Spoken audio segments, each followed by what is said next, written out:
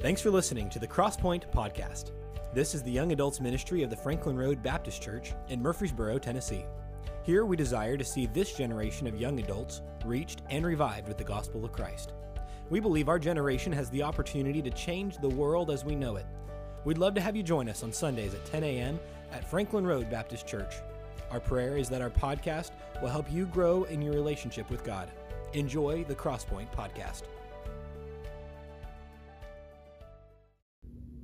All right, Crosspoint, good to see you. Hope things are going well there this Sunday. I hate that I am out, and I actually hate that we're having to do this by video, but to stay on schedule and try to complete the book of 1 Thessalonians, I felt like it was best that we keep pushing on.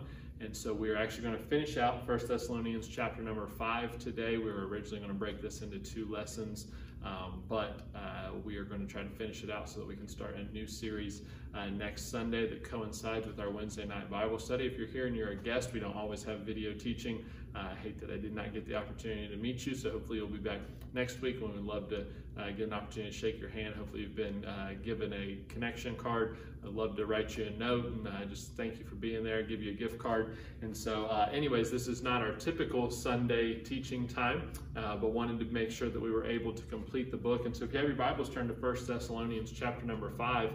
1 Thessalonians chapter number 5 is where we're going to be for today. And I want you to recall, we're not going to take the time to reintroduce really where we're at in the book, especially by way of video, but I want you to recall what we talked about last week. If you weren't here with us last week, then let me give you a brief review of where we kind of ended. We ended with lesson number 10, and we talked about what it means and really what do we have to look forward to when we think of living in light of eternity, which has been really the theme of this whole book. And so Paul is writing this to a young church. He's really giving them an opportunity to review some things that he might not have covered while he was there. And he's dealing specifically with what happens after death, what those of us who are still alive have to look forward to. And so he talks about the rapture. He talks about when Jesus Christ is going to come back. He talks about what that's going to look like at the end of chapter number 4. And so chapter number 5 is really going to be a part 2 of that. But then it's also going to be part 2 of a lesson that we did a couple of weeks ago about practical advice for living in light of eternity. And so if you can kind of remember that what we closed with last week was this idea of when you have a vacation, when you have a trip, or when you have something that you're looking forward to, it makes what you are doing in that moment so much more fulfilling. It makes it a little bit less burdensome. Why? Because you have something that you're looking forward to. The hope of what is to come makes the present easier to bear. And I want to say that again because I want you to catch that. The hope of what is to come makes the present easier to bear. And many times when we as Christians get distracted or unfocused on what is to come, what is our future, then the present gets a lot more burdensome. It gets a lot more difficult. And you and I as Christians have something in our future that we can hope for, that we can look forward to. And that should make the present and what we are called to do right now in this moment on this earth so much more easy to bear. And so with that in mind, let's look at 1 Thessalonians chapter number 5. We're going to read the whole chapter. I know that that might be difficult by way of video. And so we'll read the whole chapter just so that you can have a feel for it, and then we'll go through some quick points. Hopefully you've got some notes there that you can follow along with. If not, maybe while I'm reading this, some guys can grab those and get those passed out. But I'm looking forward to being back, starting our new series next week. But for now, we're going to stay on track and look at 1 Thessalonians chapter number 5. And so if you would follow along with me, the Bible says this: "But of the times and the seasons, brethren, ye have no need that I write unto you. For yourselves know perfectly that the day of the Lord so cometh as a thief in the night. For when they shall say peace and safety, then sudden destruction cometh upon them, as travail upon a woman with child, and they shall not escape. If you've been in our church over the last couple of weeks, we did a series called The Signs of the Times, and that wording there in verse number 3 refers back to Matthew chapter number 24, uses a woman in labor, a birthing pains, as a sign of Jesus Christ's return. And so verse number 4 says this, "But ye, brethren, are not in darkness, that the day should overtake you as a thief. Ye are all children of the light and the children of the day. We are not of the night nor of darkness. Therefore let us not sleep as do others, but let us watch and be sober. For they that sleep in the night and they that be drunken are drunken in the night. But let us who are of the day be sober, putting on the breastplate of faith and love, and for an helmet the hope of salvation.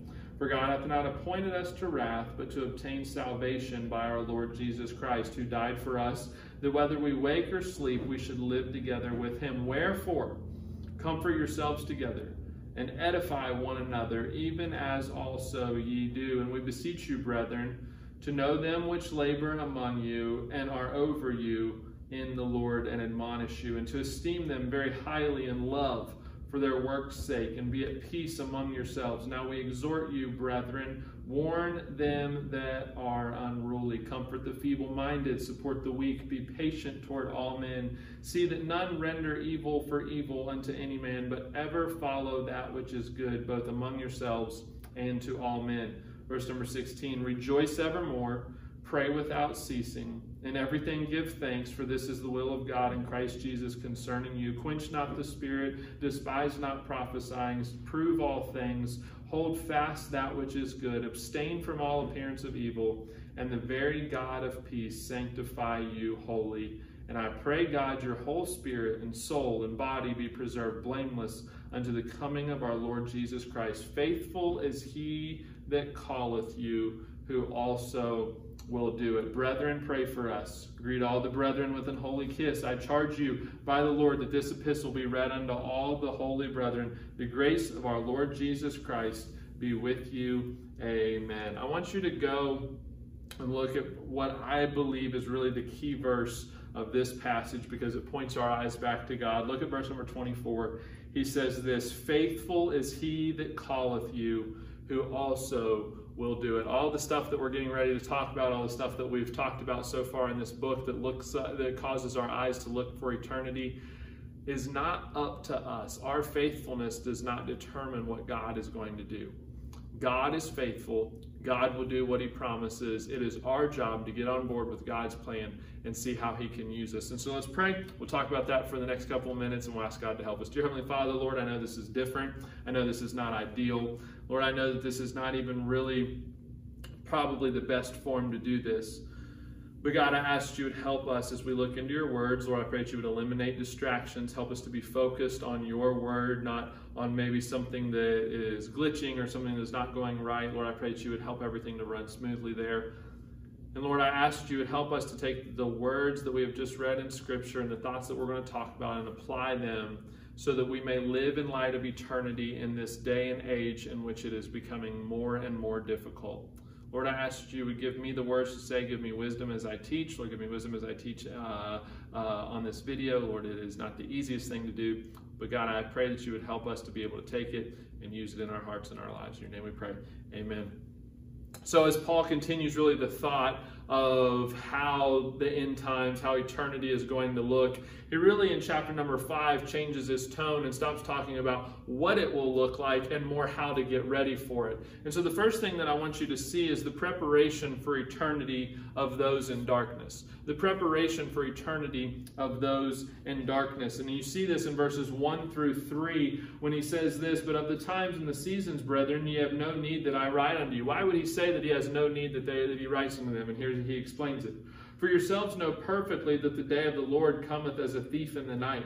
For when they shall say peace and safety, then sudden destruction cometh upon them, as travail upon a woman with a child, and they shall not escape. So he says, those who are in darkness, we'll see this in some of the later verses, those who in darkness can't prepare, because for them, it's coming upon them as a thief in the night. You can't prepare for a robbery. You can't prepare for labor pains. You can't prepare for a birth. You can only prepare if you know what is coming. And so as he talks about those who are in darkness, those who are unsaved, those who have not accepted the light of Jesus Christ, he says for them, this is going to come as a sudden surprise. And you know, sometimes as I watch the news and sometimes as I maybe see some things on social media, I step back and I think, man, are Christians the only ones who are seeing this? Are Christians the only ones who are paying attention to anything? Are they the only ones who see that maybe this world is not really getting better, it's actually getting worse? And when I come to a passage like this, it kind of feels like I'm right. It kind of feels like that we're right. It kind of feels like that, hey, we're not missing it. It's that people have become blinded. They think that things are getting better. In fact, in verse number 2 or verse number 3, it says that they say peace and safety. They believe that they've arrived. They believe that they've created their own little bubble of peace. They've created their own little bubble of safety. And just as soon as mankind and humanity in the world believes that they have found a way to isolate themselves, to insulate themselves from maybe God's wrath or God's judgment, the day of the Lord comes as a thief in the night, and there's nothing that they can do to be prepared for it because they don't have the wisdom of Scripture that's speaking into their lives. So when we look at the preparation for eternity of those in darkness, the truth is that there is no preparation for them at all. There's nothing that they can do to prepare for it because their minds cannot even fathom or understand what is going to happen and what Jesus Christ and what God has promised to do. Here's the application for you and I. The greatest preparation that we have made as Christians for eternity is when we accepted Jesus Christ as our Savior. The greatest preparation that anybody can make for eternity is to be saved, to have their sins forgiven, to accept the goodness of the gospel of Jesus Christ and know that their eternity is heaven and begin to develop a relationship with God. Outside of that, the preparation that they can make for eternity is fruitless. Hell is still real. Heaven is still beautiful. Heaven is still glorious. Christ is still on his throne. And the preparation that is made by those in darkness is really no preparation at all. And that is why for you and I as Christians, if you're in this room today and you are a Christian, that motivation should be, if they are not prepared, it is my job to get the gospel to them so that they may become prepared. And if you're sitting in the room today, I don't know who's there. I won't find out until probably after class is over. But if you're sitting in this room today and you have not accepted Jesus Christ as your Savior, not to be unkind and not to maybe be too blunt, but you're not prepared for eternity.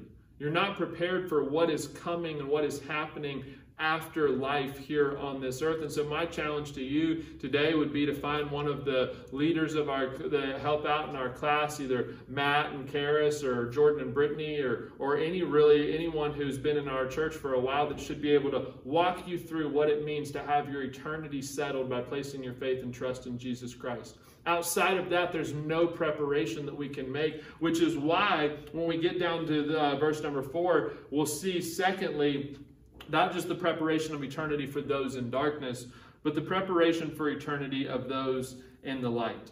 The preparation of eternity for those in the light. I want you to look at verse number 4. He says, "But ye, brethren, are not in darkness." He says, that's not how you prepare. This is how you're going to prepare.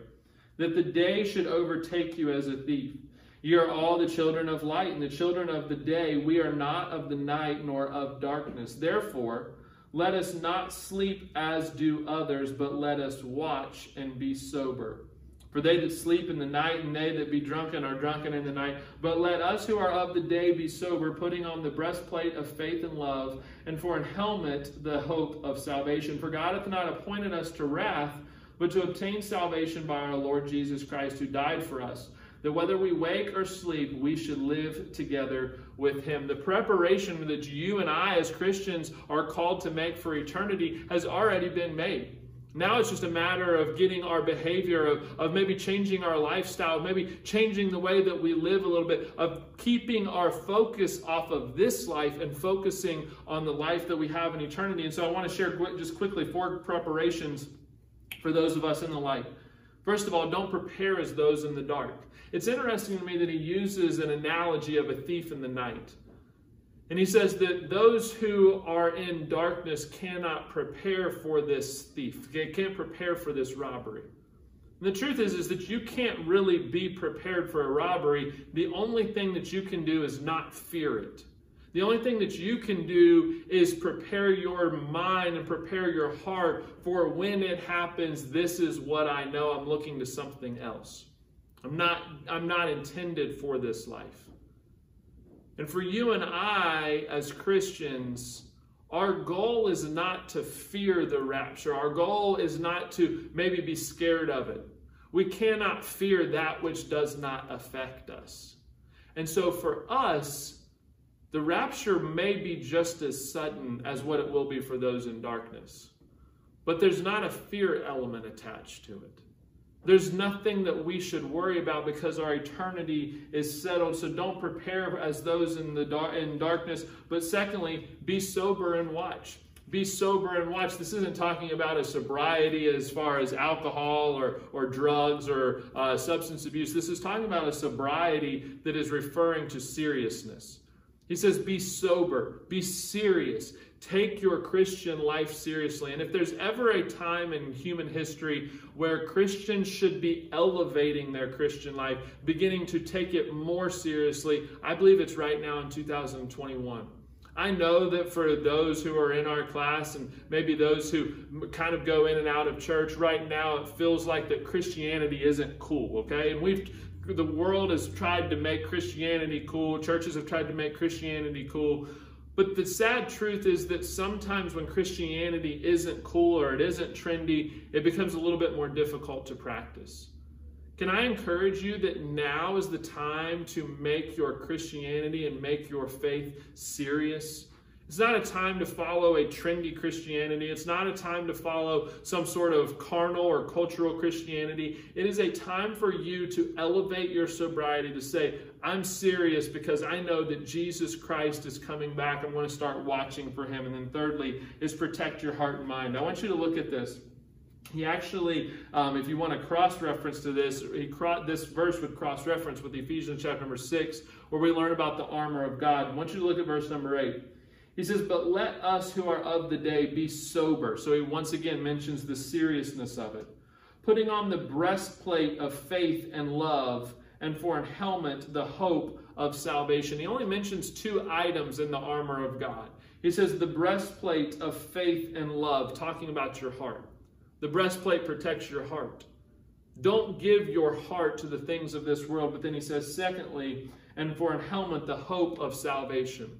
Don't let the world override the salvation that you know that you already have in Jesus Christ.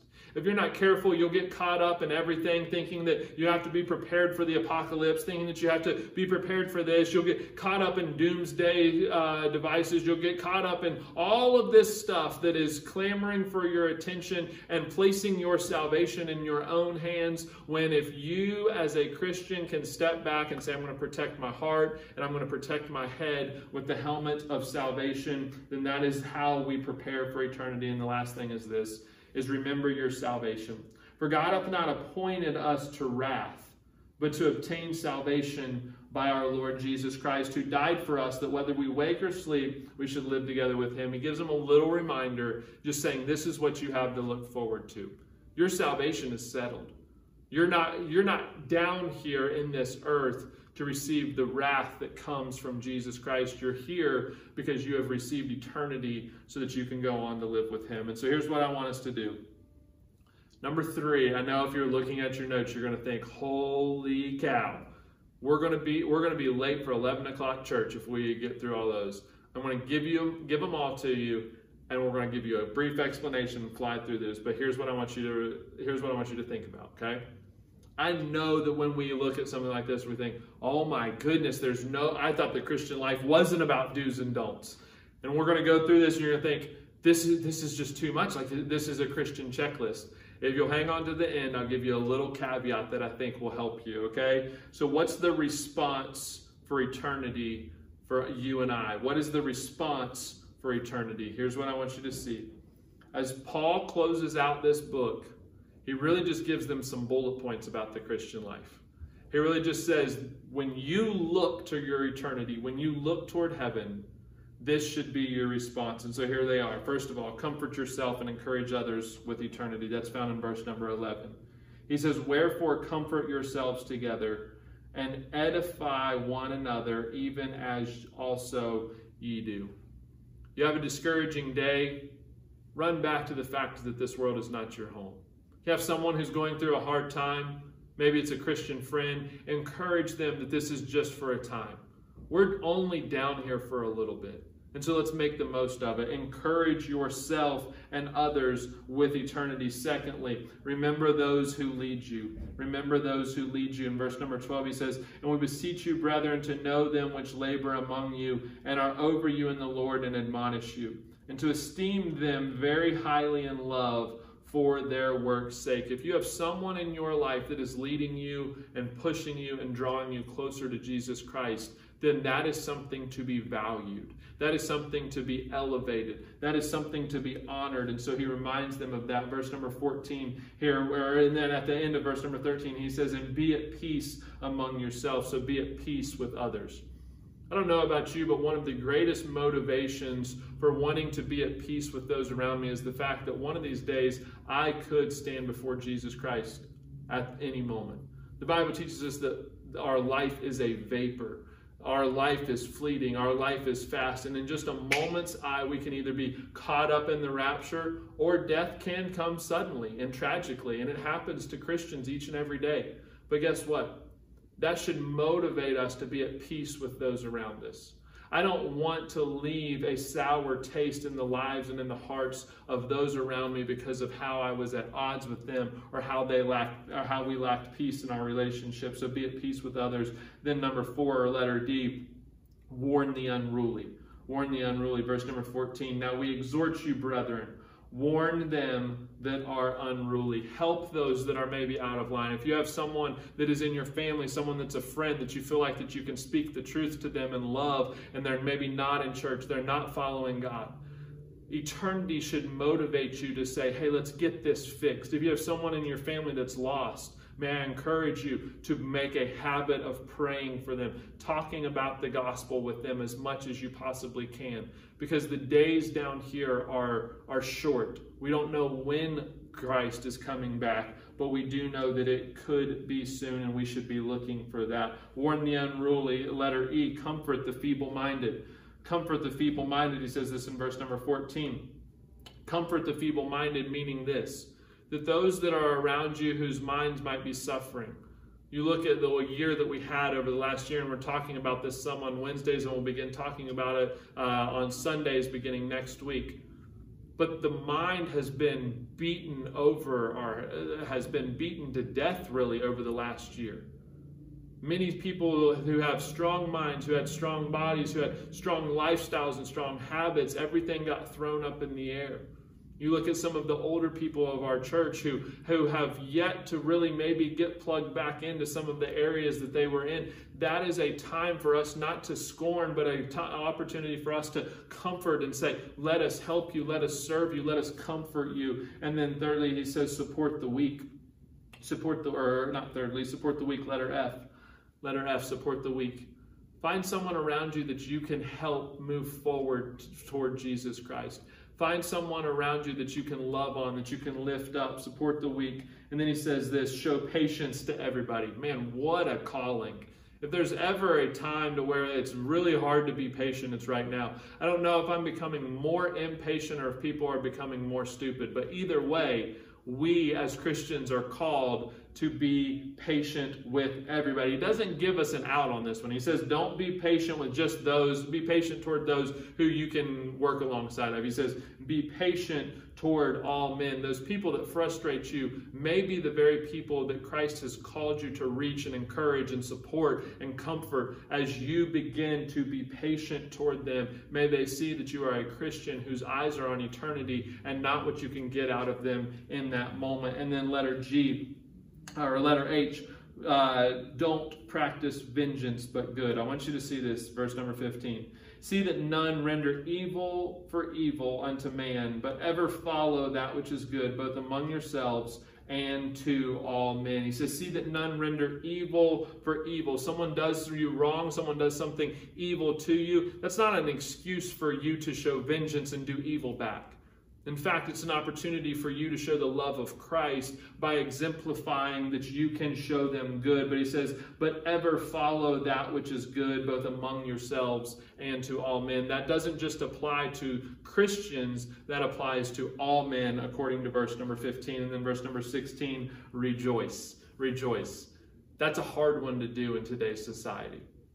Sometimes it feels like that rejoicing is completely unnatural. When we look at maybe all of our problems, maybe you look at your bank account, or you look at the class schedule that you have for this semester, or you look at your work schedule, and probably your first reaction is not rejoicing. And yet, according to Scripture, for the Christian who is living in light of eternity, they are rejoicing evermore because they have one more opportunity to show just how good God is. So rejoice evermore. Verse number 17 and letter J is this: pray continually. He says, pray without ceasing. I've said this before in this class that one of my favorite songs is I Need Thee Every Hour. And as I've gotten further along in life and maybe a little older and maybe accumulated a few more problems along the way, I almost feel as though that song could be reworded in that I need thee every minute or I need thee every second. You know what I find myself doing now on days that are weary and days that are hard, maybe days that are stressful, is I find myself worrying less and praying more. And I pray that it is always like that. I'm still human and I still have moments of worry, moments of stress, moments of anxiety. But at the same time, I've gotten to the point to where I've found that I'm not as good at solving my problems as God is.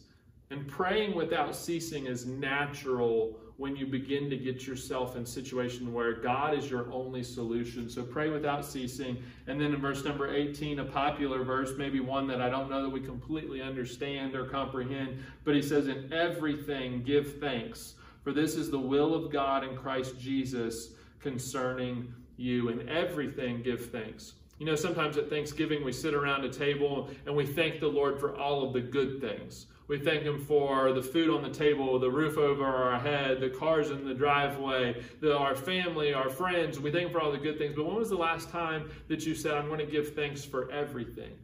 I'm going to give thanks for maybe that difficult coworker. I'm going to give thanks for that tough class schedule. I'm going to give thanks for maybe that loss of a job. Why? Because this is the will of God, according to verse number 18. This is the will of God. Give thanks in everything. And then letter L is don't quiet the Spirit. He uses a strong word here. He says, quench not the Spirit, basically saying this: don't pour water on the fire of the Holy Spirit that is in your heart and in your life as a Christian. The Bible teaches us that at salvation, the Holy Spirit comes and He indwells us. And that's why in Ephesians chapter number 5, we're taught to be filled with the Spirit. It's not a matter of the fact that the Spirit is not there. It's a matter of how much of ourselves is full of the Spirit. And if you're not careful, that little fire inside your bones that comes from the Holy Spirit of God, when you open His Word, when you pray, when you sit in a church service, when you sit in class, that little fire that boils up, sometimes we are better at quenching it and pouring a pitcher of water on it rather than pouring gasoline on it and saying, overtake me.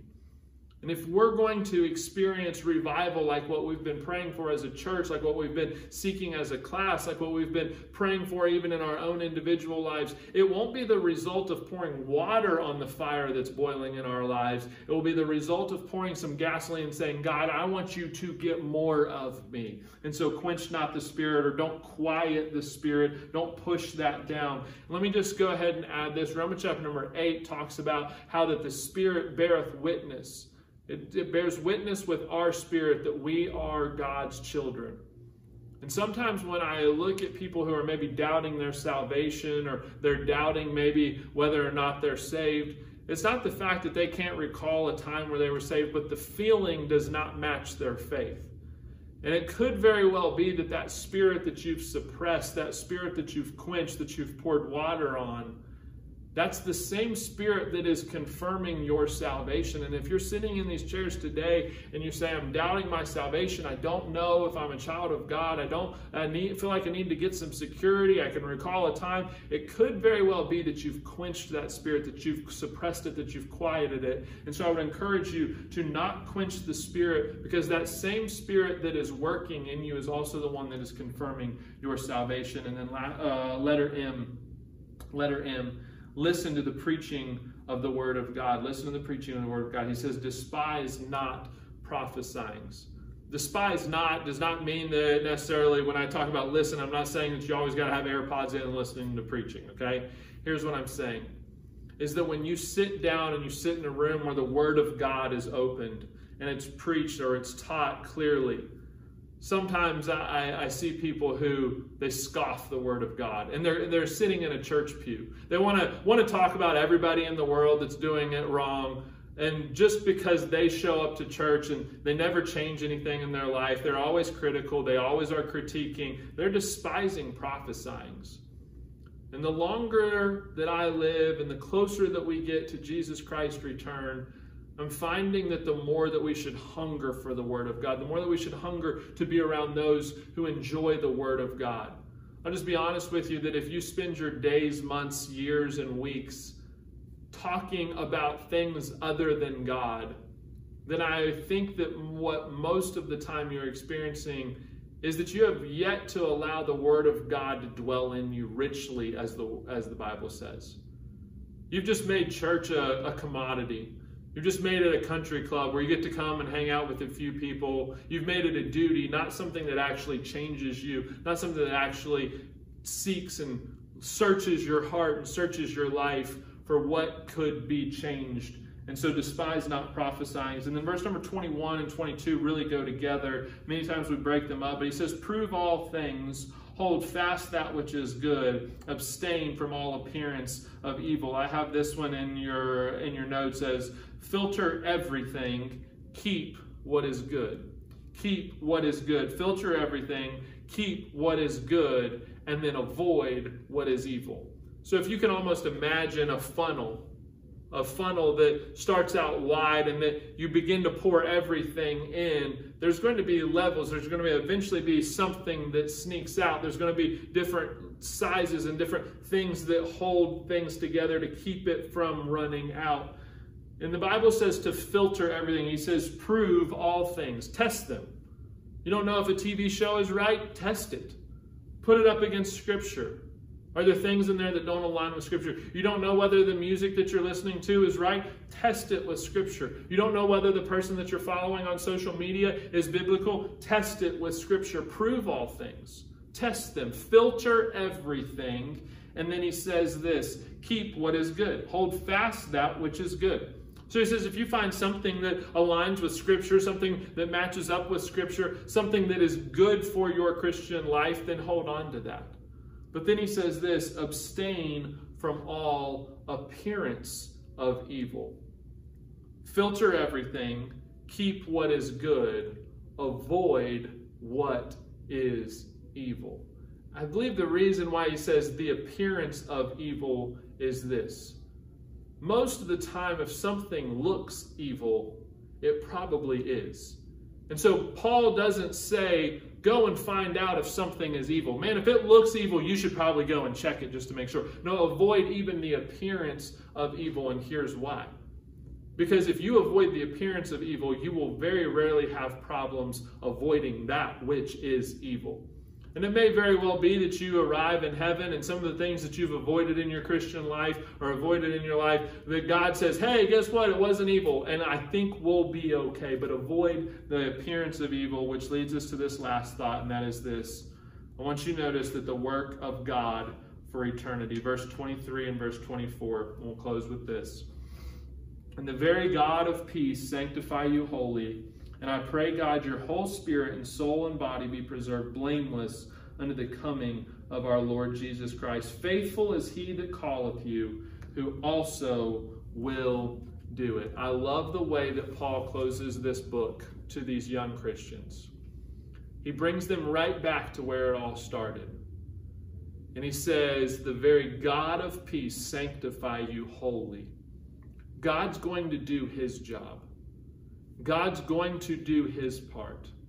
And then he says in verse 24, faithful is he that calleth you, who also will do it. Here's the catch that I wanted to give to you, okay? The truth is that as a child of God, you read through a list like what we just went through, you read some through the points, and sometimes it can feel overwhelming. But I believe that the catch is not to develop some great Christian checklist that you can compare with everybody else. I believe the catch is this, that as you focus on eternity, and as you focus your life on who God is and what he is doing, those 17, 18, 19, I don't even know how many there were, things that we just gave you, that Paul gave these Christians, becomes very natural. When all of a sudden you're not the solution to your own problems, pray without ceasing becomes pretty natural. When all of a sudden you get that feeling of the Holy Spirit doing something in your heart and in your life, quench not the Spirit becomes pretty natural. When you step back and you look at maybe those who are struggling, those who maybe you're frustrated with, all of a sudden being patient toward all men, comforting the feeble-minded and supporting the weak becomes very natural. Why? Because our mind and our eyes are focused on eternity and focused on the fact that God is going to do his job. It's my job to get in on what God is already doing. And as we close out this book, here's my final challenge to you. My final challenge isn't to take those points and go and make yourself a little note card that you can go and you can check every single day. Okay, did I support the weak? Did I comfort the feeble-minded? Was I patient toward all men? Did I pray without ceasing? Did I quench not the spirit? Did I do all those things? Did I listen to any preaching today? Okay, that's not the goal. The goal is this. Keep your eyes on eternity and keep your heart and mind focused on what God is doing, what God is going to do, what he's already done in your life. And all of a sudden there will be this joy that begins to bubble up. There'll be this desire, because why? Let's go back to our introduction. The hope of what is expected makes the present so much less burdensome. And yeah, the Christian life can feel heavy, can feel like a lot of stuff to do. But when you step back and you find joy and focus and drive because of what you have to come through Jesus Christ, then all of a sudden those other things begin to be easy. And so we're going to pray, ask the Lord to help us. I apologize for the length of the lesson. I apologize that it was on video. But let's pray. Let's ask the Lord to help settle this book into our hearts and lives. I believe this is about the 10th or 11th book we've finished as a class. Our plan is to do much more before Jesus Christ returns. But this one specifically hits home because I think that for all of us, we've found that in the last year, year and a half, that this world probably wasn't as great as what we thought it was. And that's not a motivation for us to go out and change it. It's a motivation for us to realize that we were never intended to be sold out to this world anyways. And so let's pray. We'll ask the Lord to bless. Dear Heavenly Father, Lord, we thank you for this day. We thank you for the opportunity you've given us to look into your word. Lord, I ask you to help us to take the thoughts of 1 Thessalonians. Lord, our eyes on eternity, our eyes focused on what you're doing. You are faithful. May we get in on the plan that you are already accomplishing so that you can use us for your honor and for your glory. And we ask all these things in your name we pray. Amen. Thank you guys for listening. Have a good rest of your day. We miss being there. We look forward to seeing you next week. Thanks for listening. If this lesson is helpful to you, feel free to share it with someone else or let us know by emailing us at crosspoint@franklinroad.org. You can also check us out at FRBC_Crosspoint on Instagram and Twitter. We look forward to connecting with you again soon.